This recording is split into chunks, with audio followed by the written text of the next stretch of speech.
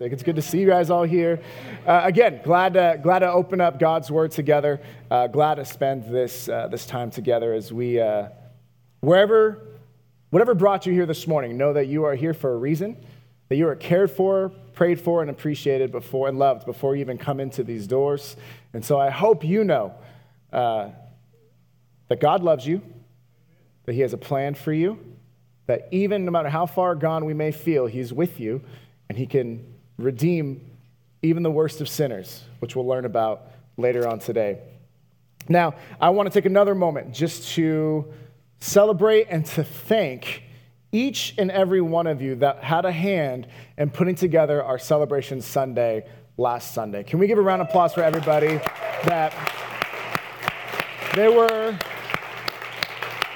There were people that were here Saturday afternoon, people that were here earlier Sunday, people that were helping out in between, people that were doing things that weren't able to come and did things from home and brought stuff. I mean, thank you all so much. What a powerful day to honor the past of our past 50 years, but also to celebrate and to be faithful to what God is calling us to in the future, and acknowledging that we've had a church of 50 years strong that is helping people to get plugged into the people and purpose of the church, that are constantly being changed by God in order to make a change in this world, and who are called to be witnesses to help bring those far from God near to God. And that is a church that I'm excited to be a part of, and excited to continue to see how God will use us in the future. So thank you all for being a part of that celebration last week.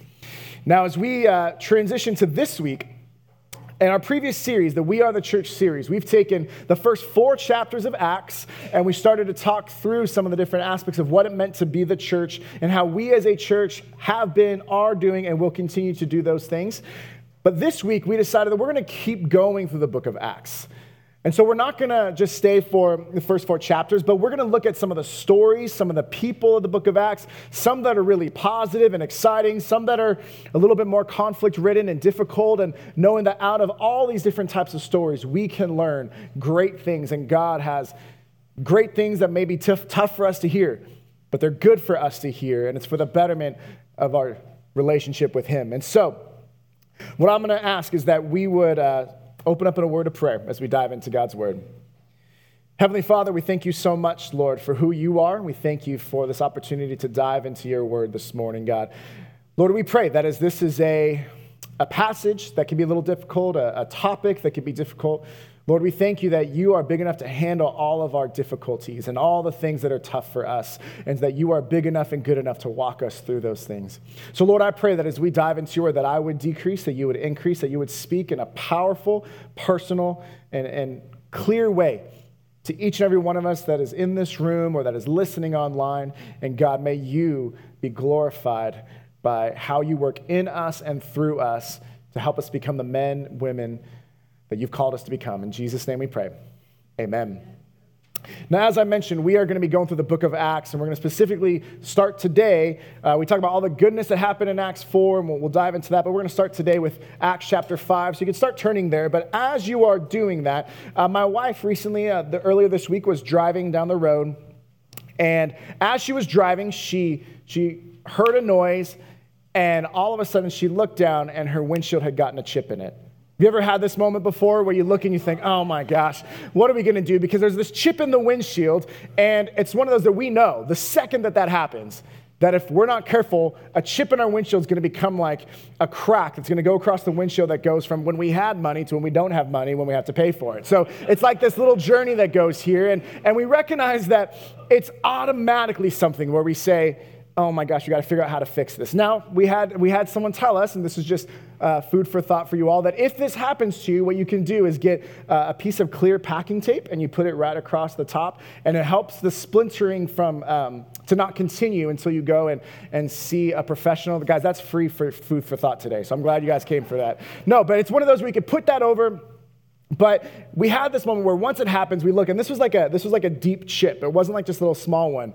And automatically, okay, well, we're going to have to get this fixed. And so I got it fixed, and he said, good job on putting the tape. And they ended up, it didn't cost too much, but it became this thing where it was this little chip in the windshields that, if not taken care of, can become this huge crack. Now, I had this when I was growing up, but I was younger, and I had my first car, and this was when I was not responsible. And so I was driving and a chip came into the window, and yeah, it came from all the way in the bottom corner here, and it just kind of went around, and it just kept going, and it just kept splintering and got worse and got worse. And it's amazing how what one small thing can have big consequences. It's amazing how one small thing that just seems like a little chip in our windshield can end up growing. Now for us, we may not be talking about a windshield now. Now we're thinking about our own lives and recognizing that there are things that you and I will do, that there are quote unquote smaller sins that we may not think are big deals. That we think that, oh, I've not murdered somebody, or no, I've not committed adultery with somebody, or no, I've not done this crazy thing. So we think, well, then we're okay because we're only committing smaller sins.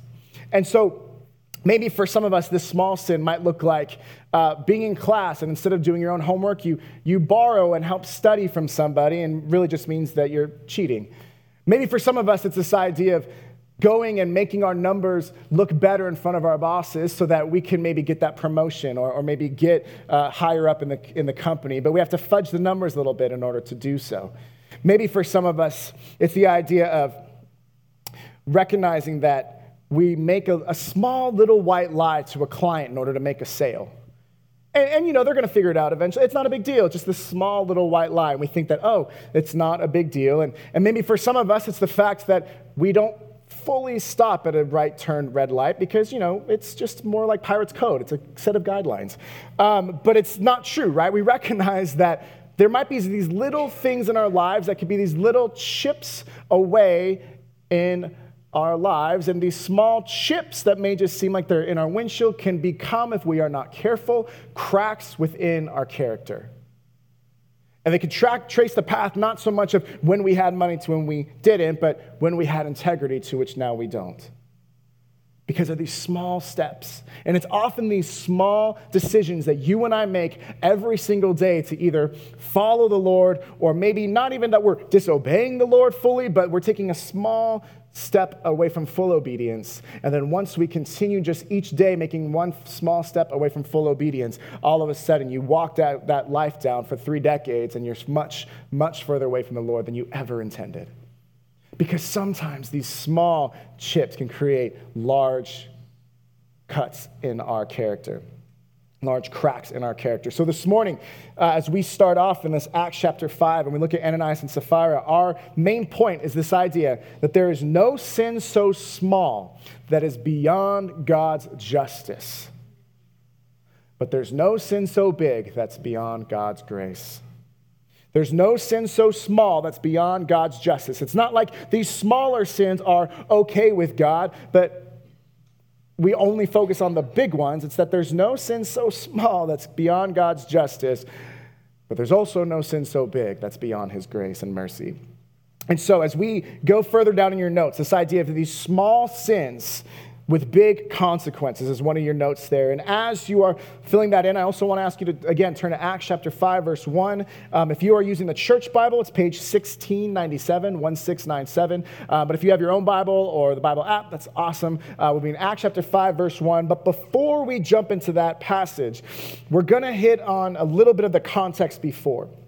And so the small sins with big consequences, the first one we're going to talk about is the sin of pride. The sin of pride is the one that you're writing down in your notes there, the sin of pride.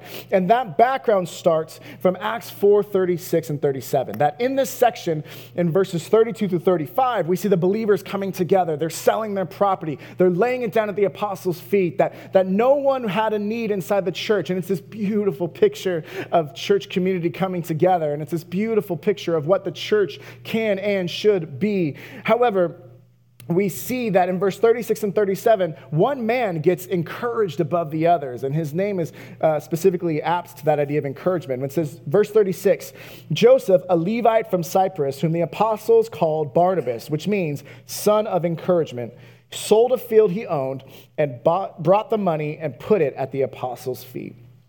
And so he was this great example in the church, and he has a leadership role throughout the book of Acts we'll look at later. But he brings the money and lays it at the apostles' feet. And in that moment, he's saying, I'm giving everything I can. And so we begin in chapter 5, verse 1 and 2, looking at the comparison of that man, Barnabas, to what Ananias and Sapphira are concocting together. Verse 1 of chapter 5 says, "Now a man named Ananias, together with his wife Sapphira, also sold a piece of property." That's awesome. That's great. That's what the church was doing. With his wife's full knowledge, he kept back part of the money for himself, but brought the rest and put it at the apostles' feet. It's this idea that he said that he sold it for a certain price, and that price was everything that he gave, but he held back and kept some of it for himself because he wanted to have this appearance of being extra spiritual or being just like Barnabas. And he had this idea that he wanted to have this pride in his reputation rather than actually working and praying for God to help him with his character. And so he laid it at the apostles' feet with the same verbiage that Barnabas did in Acts 4:36 and 37 is the same verbiage that we see here in chapter 5, verses 1 and 2, that he laid it at the apostles' feet. But we see here that it wasn't something that he really wanted.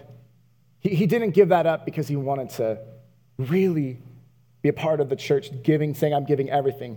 He, if we're honest, like us, say that we want to give everything to God. And maybe we truly intend to, but whether intentionally like Ananias and Sapphira or unintentionally because of our fear of our sin, we end up saying, "God, I give you everything." But in reality, there's these sins, these struggles, these temptations. We hide in the back recesses of our minds in hopes that they're just small sins and that they won't have any consequences. It's that struggle that you're too afraid to tell somebody about. It's that temptation that you seem to fall into time and time and time again. It's that moment of brokenness and that wound that you haven't even shared how hurt you are because of things in your past. And so then you're just stumbling over and over. But we hide it behind, we say, "God, I'm giving you everything." And we raise our hands and we sing our songs. But in the recesses of our hearts, we know the truth, that there are skeletons in our closet that we dare not show anyone, because if we did, maybe we wouldn't be as lovable as we thought. Maybe people wouldn't think as highly of us as we thought, and maybe our pride would take a hit. We hear from Warren Wiersbe. He says this about pride. He said, "Pride opens the door to every other sin. For once we are more concerned with our reputation than our character, there is no end to the things we will do just to make ourselves look good before others." That we recognize that if we're concerned about our pride and our reputation rather than our character, because our character is who you are when no one's watching. Your character are the small decisions you make every single day to either pursue God and live for God, or maybe just go a little bit off kilter, but then you extend that up to 3 decades and your life is vastly different than you ever would have imagined. So we talk about the sin of pride, that they wanted to look good like Barnabas. The next sin that we talk about is the sin of lying. The sin of lying. Now I'm going to read verse 3, and then we're going to go all the way through verse 10. So stay with me as we read this together. Then Peter said, "Ananias, how is it that Satan has so filled your heart that you have lied to the Holy Spirit and have kept for yourself some of the money you received for the land? Didn't it belong to you before it was sold? And after it was sold, wasn't the money at your disposal? What made you think of doing such a thing? You have not lied just to human beings, but to God." We recognize in verses 3 and 4, this is one of the times where in the book of Acts, it's one of the first times that we see the Holy Spirit being on the same level of God, that he's saying you lied to the Holy Spirit, and also you lied to God, putting on that same triune Trinity as well as with Jesus. So it's validating the deity of the Holy Spirit. But it's recognizing and saying that the sin in and of itself was not that they gave money to people, and it's not just that they sold the property, because that's what people were doing. That was a good thing. The sin was that they lied about how much they gave and by how much they really earned.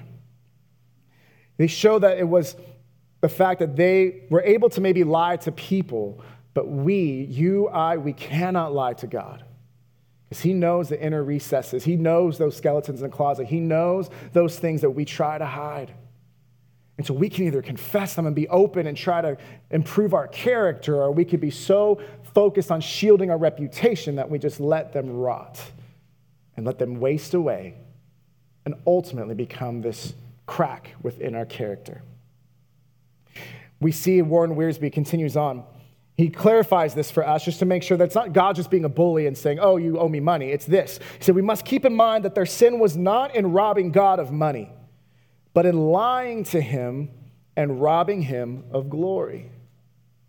Because they thought that holding on to the money would provide them power, provide them safety, provide them the glory of, oh, you are so great, Ananias and Sapphira, rather than saying, God is so great because we entrust him with everything.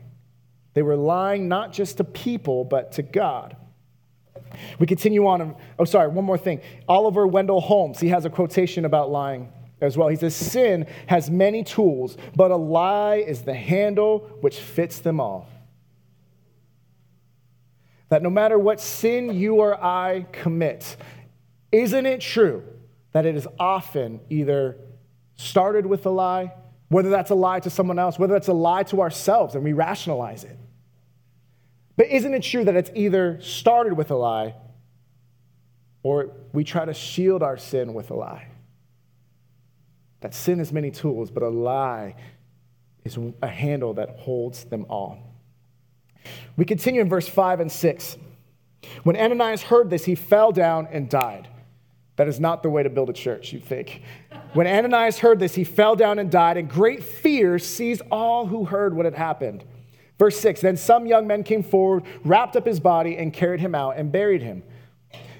Just the true fact that I read this in a commentary, I hadn't really thought about this before, that Peter was used to being around and when he would walk by, that people would be healed. He wasn't used to the fact that if he said, hey, you lied, that people would die. And so he may have been just as surprised by Ananias' death as the church around that said, oh, great fear came upon the church. But it's this moment where Ananias, just like many of us, can fall into the same trap, the same struggle, and the same luring of sin that the devil gives. We see this in James 1:14 through 15, in which James uses hunting terms to talk about the process of sin and the ramifications of it. He says, but each person is tempted when they are dragged away. This idea of being like a hunting term of being dragged away because they've been enticed. So each person is tempted when they are dragged away by their own evil desires and enticed. And then verse 15, then after the desire has conceived, it gives birth to sin. And sin, when it is full grown, gives birth to death. We see this in Romans 6:23, that the wages of sin is death. That God is just, that whenever we sin, he could just kill us. As a sense of, because we had sinned and we'd fallen short, he could, in his justice, decide to do that. We thank God that he sent Jesus Christ, that the wrath that was deserved by us because of our sin, it was placed upon Jesus so that is not what we are facing every single time that we sin. But the truth of the matter is that God is just. There's no sin so small that is beyond God's justice. So we see that once the sin is desire is conceived, then it comes to birth of sin, and then the sin gives birth to death. Now we look at verses 7 through 10. Let's continue the story.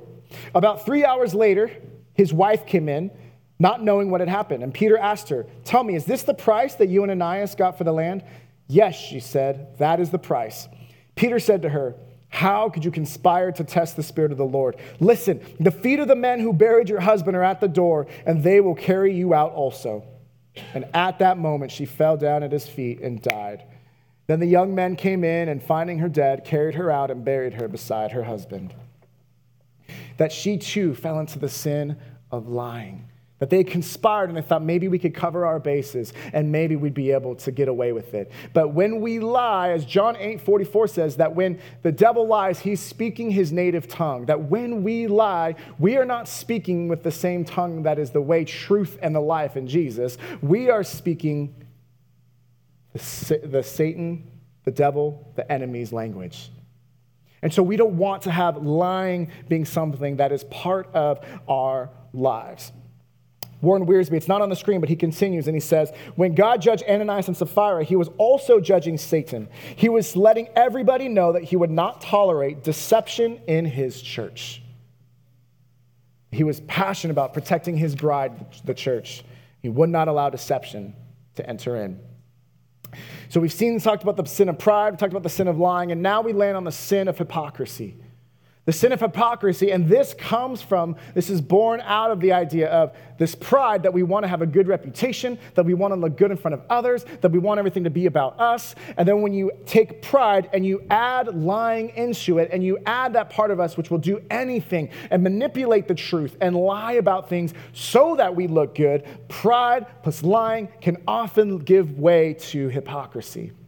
And hypocrisy, the word hypocrite comes from, many of you may know, it comes from this idea that's this mask, a player within a play in the Greek theater who would play a part and would put on a mask, and that they would play the part and then they would take off the mask and then they would go and live their regular lives. This is the idea of hypocrisy in our lives, is that we would put on a mask. Maybe it's on a Sunday morning when we say everything's fine and we ignore the things that we have done over the past 6 days. And so we come in and we say, oh, everything's fine and everything's great, and we ignore that.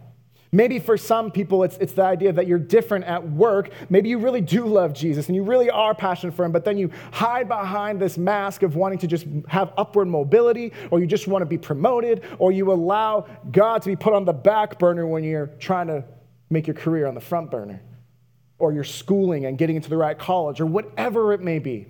But this idea that hypocrisy is a sin that you and I often struggle with. And George MacDonald says, half of the misery in this world comes from trying to look instead of trying to be what one is not.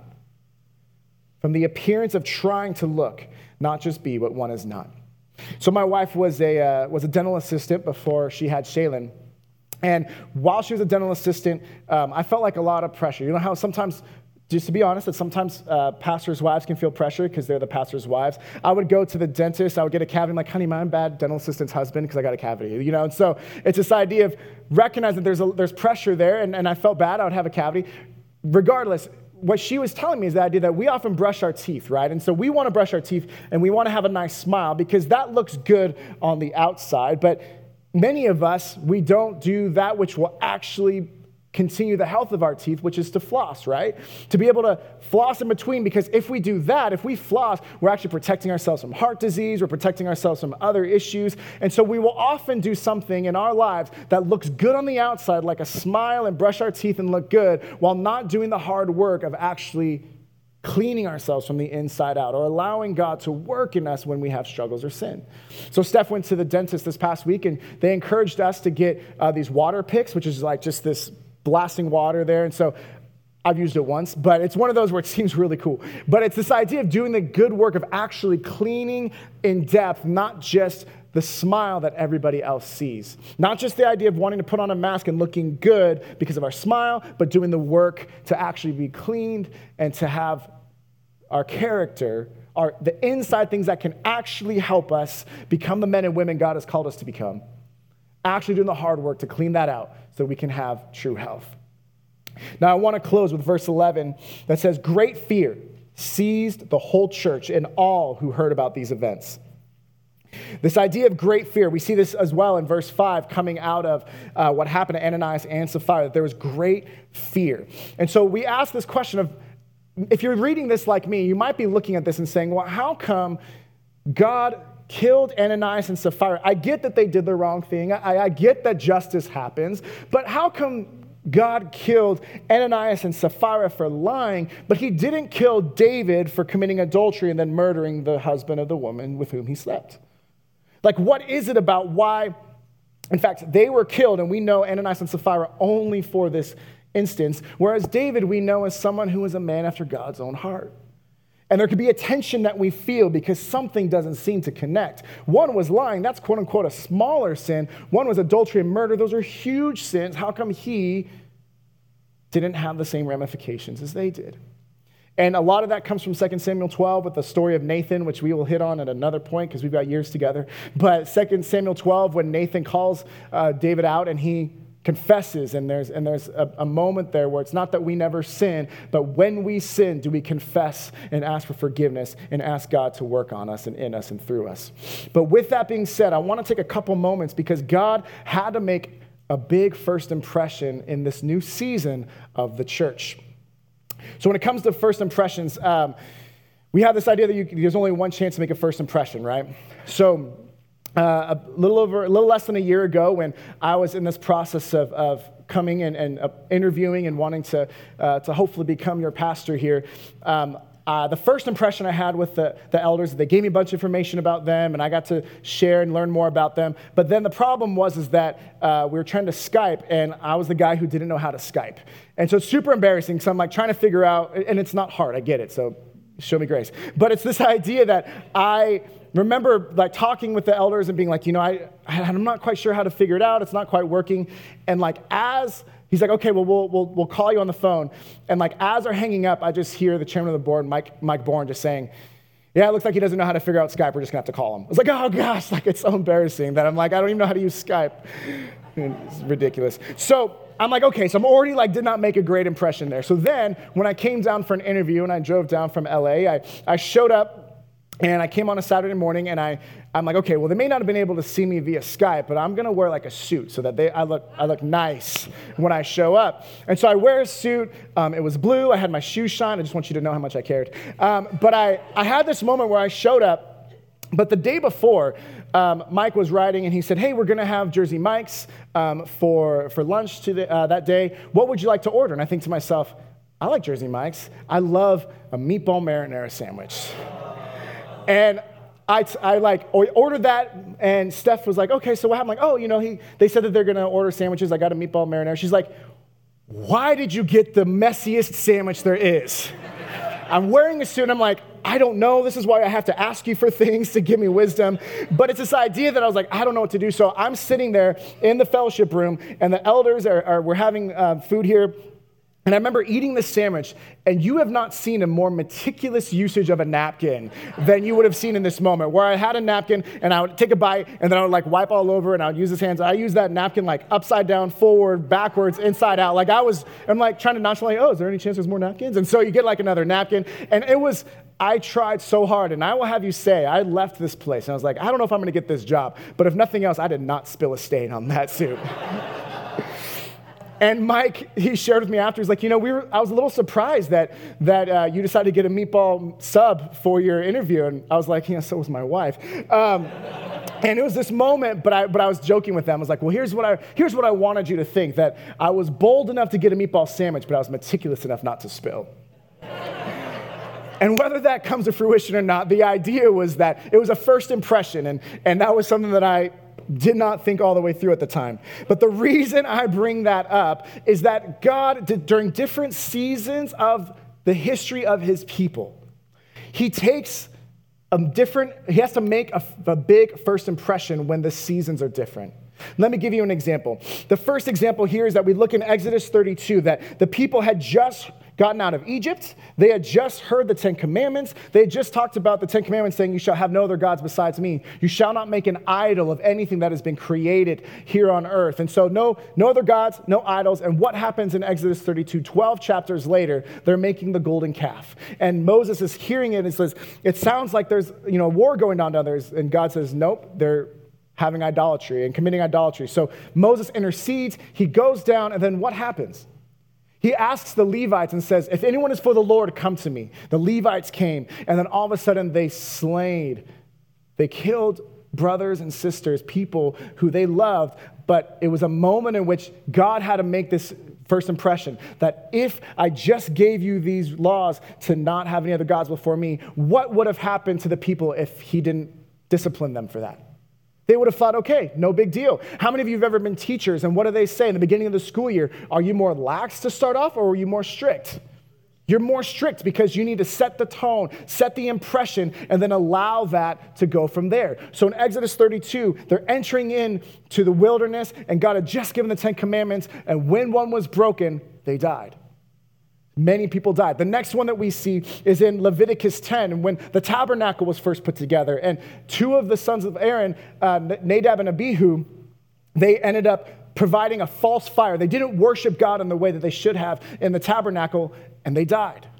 Because God had to set a tone that you will not worship me different than the way that I ask. Then we see in Achan in Joshua 7, the idea they enter into the promised land. It's a new season where they cross the promised land after 40 years in the desert. And when they do, they defeat this place, and then he holds on to some of the devoted things that were meant to be given to God. And like Ananias and Sapphira, he hides it in the recesses of his tent. He hides it away, hoping that he can lie to both the people and to God. But then out of that, he enters the promised land and says, you are not going to lie. You cannot lie to me or to others. And so Achan and his whole family are killed. And then lastly, we see this idea of Uzzah in 2 Samuel 6, that when the Ark of the Covenant was going to enter into Jerusalem for the first time, that had been stolen by the Philistines, and they were finally able to bring it back. And they were worshiping God by bringing the Ark in, but they did it according to the way that the world would worship on a cart. And so they were pushing it rather than the way God had designed, which is with poles on the side. And so when the cart started to wobble, Uzzah, who was trying to help, he puts his hand out to stop the Ark from falling. But in the second that he does that, he dies. Because God had to make an impression that if you disobey and you have other gods before me, there are ramifications. That if you worship me in a way that I don't call for in false fire, then there are ramifications. That if you are someone who tries to hide things from me when we enter into the promised land, there are ramifications. And if you are someone that that worships me, but again, you do it in a way that dishonors my name and is like how people worship other gods, then there are ramifications. And we sum that up, or we tie that into the story of Ananias and Sapphira, because like the other stories, this was the beginning of a new season. This was the beginning of God's church, empowered by the Holy Spirit. When Jesus gets raised up, and during that time, that this was a new season. This was God's church, and God's church should have no deception in it. God's church should not be a place that is besmirched by sin. And yes, now we know that there is sin, and now we know that when sin ravages a church, it is heartbreaking, because before Acts 5, there was no sin that was recorded in the church. And in the same way that Acts 5 created this divide in the church history of when there was no sin to now there is sin in the church, in the same way that in Genesis 3, there was no sin in Eden, but then once there was sin, it was never as pure as it was before. And so we look at these seasons that there are times when God has to judge more harshly because he has to make an impression, because he has to set a tone. And so we may look at it and say, how is this? Why does he do this? And one of the reasons that he needed to show was that there is no sin that is so small that it's beyond God's justice. And you and I, we need to learn and continue to grow from that. So we're going to close with these last few moments here of looking at the bottom part of your notes with how God changes us from the inside out. How he changes us from the inside out. The first point that we have here, we kind of alluded to earlier when we talked about pride, but one of the ways that God changes us from the inside out is that we value character over reputation. John Wooden says, be more concerned with your character than your reputation, because your character is what you really are, while your reputation is merely what others think you are. One is based on reality, and one might just be the mask that we put on. So be more concerned with your character behind the scenes of who you truly are. There's a story in the book Living the Christian Life that George Duncan had told of a remark made at a funeral of Fred Mitchell, who was the chairman of the China Inland Mission. One of the speakers at Fred Mitchell's funeral said this: "You never caught Fred Mitchell off his guard because he never needed to be on it." Duncan called that statement, quote, one of the most remarkable tributes I have ever heard paid to any Christian. Could you imagine what life would be like if you were never caught off guard because you never had a need to be on it? Because your character was so much in line with who God is, that you were a man or a woman after God's own heart. Not that you didn't make mistakes, but when you did, you confessed them and you found accountability and you were able to experience new life in a powerful way. Secondly, we recognize that Jesus saves us, the worst of sinners.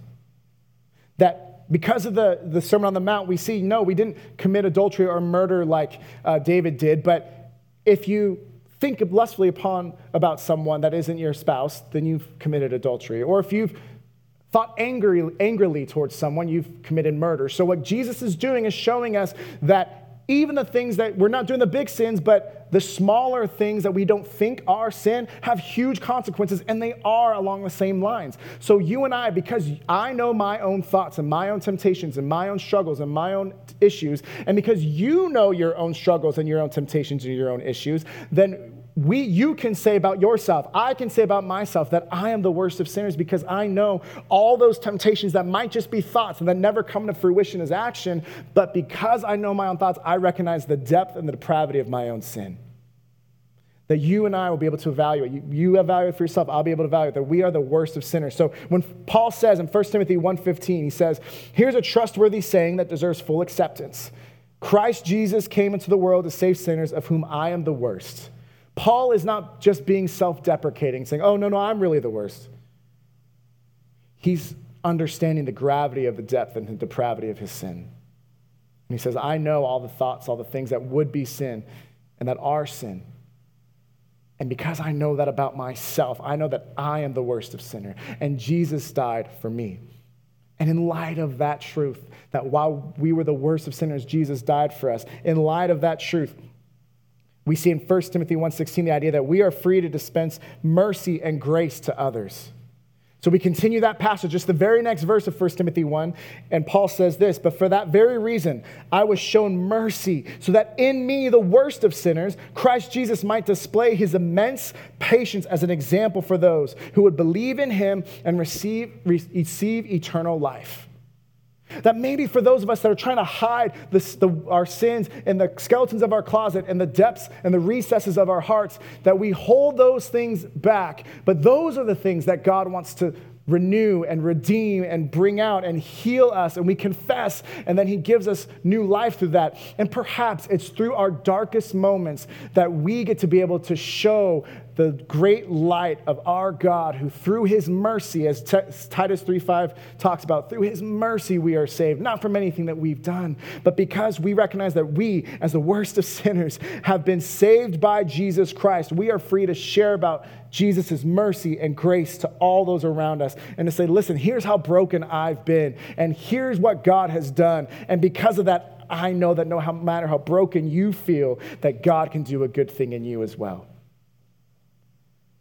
That there is no sin that is so small that is beyond God's justice, but people get this, there is no sin that is so big that is beyond his mercy and grace.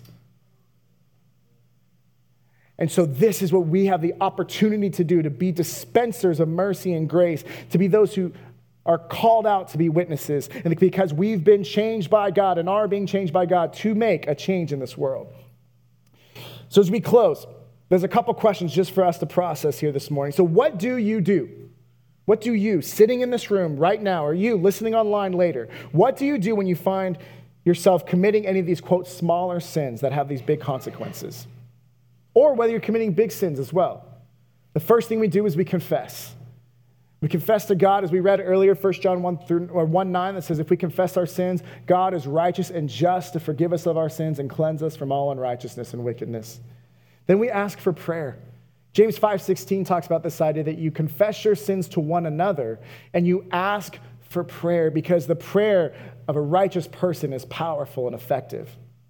And then you find accountability. You find a brother and sister in the Lord that you know you can share with, someone who will sharpen you as iron sharpens iron. And you can say, listen, I've had a mask for too long, and I've allowed my reputation to supersede my character, and now these small chips are becoming this crack in my integrity. And I want to be someone who lives with integrity. That the word integrity comes from the word integer, which just means a whole number. So when you have integrity, it's because you're living whole. There are no chips or cracks that separate you or divide from who you are and what you say you are and what you do. And so if we are struggling, if you are in this place of sinning, then we can confess to God, we ask for prayer from one another, we find accountability, and we don't allow ourselves to stay where we've been, but we trust that God can pull us out of the miry clay and set our feet upon a rock. And then the next question, just looking at the points of, has God changed you from the inside out? Looking at the points that are there, has he shown you the value of character over reputation? Has he shown you to recognize that you are the worst of sinners? But thanks be to God that is not the end of the story. In the same way that Romans 6:23 says, for the wages of sin is death. If that was it, then we'd all be in trouble. But that's not the end of the story, because it continues on in 24. It says, but the grace of God is eternal life through Jesus Christ. And so we are able to have eternal life. Have you recognized that, and have you been sharing that and being dispensers of mercy and grace to those around you? Now, I want to close with this last illustration here. We talked in the very beginning about the idea of the windshield and how if it's against the law, like if you have a crack in the windshield that obstructs your vision, your view in the state of California, that's against the law. Cop can pull you over and you can get a fix-it ticket. And so let's say that happens. Let's say that happens to you. You have a crack in your windshield. You go, and let's say it's $100. I don't know. Let's say that you go, you get a fix-it ticket, and let's say you want to go to the court and you want to say, listen, this wasn't fair, or it didn't really obstruct my view, and you want to fight it a little bit.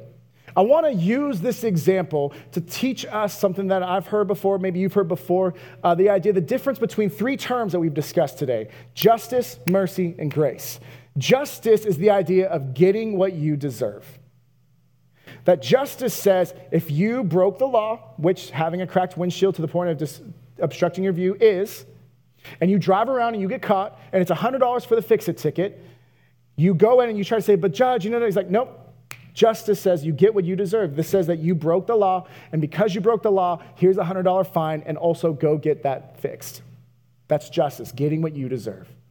The next idea here is mercy, and mercy is not getting what you deserve. So mercy is this idea, if you use this example, that there's a $100 fine. The judge says, yes, you know what? You are guilty of that. I do know that, but you know what?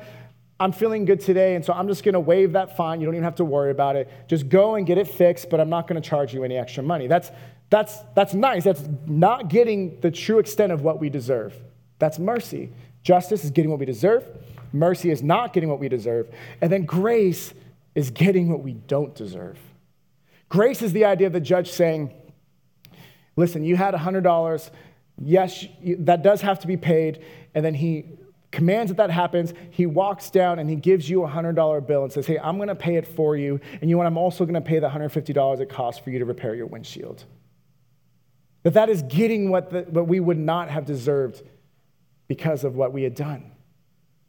And so we look at justice, mercy, and grace. And so we recognize that because of the cross of Christ is where God's justice, the wrath that had to be paid because of our sin, because we had fallen short, and because there has to be, without the shedding of blood, there can be no forgiveness of sin, as Hebrews 9:22 talks about. That this justice had to take place, but at the cross is also where God's mercy is revealed, because Jesus took that punishment that was for you and me, and he became the atoning sacrifice so that you and I no longer had to face that death, but that we had a Savior who experienced the great justice and wrath of God, but showed the great mercy and love of God. And where justice and mercy meet is the cross, and that's why you and I get to be someone who experiences that, but then we also get to be dispensers of grace, to say we point to the cross because that's where justice and mercy meet, so that no matter who we experience, who we run into, who we do life with, we can point them to the cross and say, and you can have that grace too. You can have that eternal life too. You can have more than what you deserve, because I don't deserve enough. I've been the worst of sinners, and yet Jesus saved me, and he saved me so that through me, through his mercy, others may know and believe and have eternal life.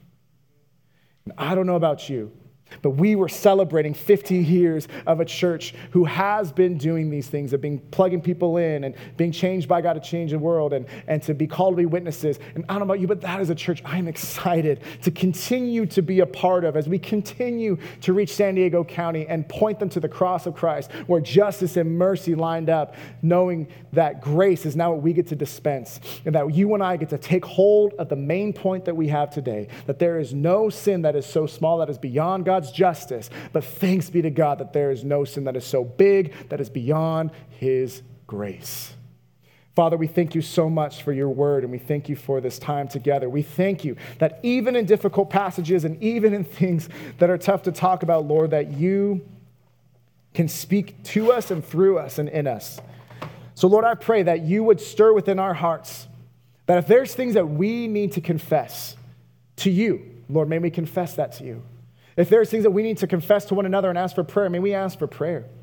If there are things that we need to find accountability for, may we find that accountability. May we take those steps in acknowledgement that no, there are no sin that's too small that is beyond your justice. And so we want to honor your justice and recognize that that is true. But thanks be to you that we also have your grace, that there's no sin so big that is beyond that grace and mercy.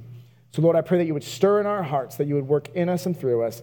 We confess the things we do wrong. And we confess that maybe we've trusted too much in our reputation and not our character. May you eliminate the chips and the cracks in our windshield so that we may be someone who has the same kind of character as our reputation precedes. And may you be pleased and glorified as we continue to be a light for you in this city and beyond. In Jesus' name we pray. Amen.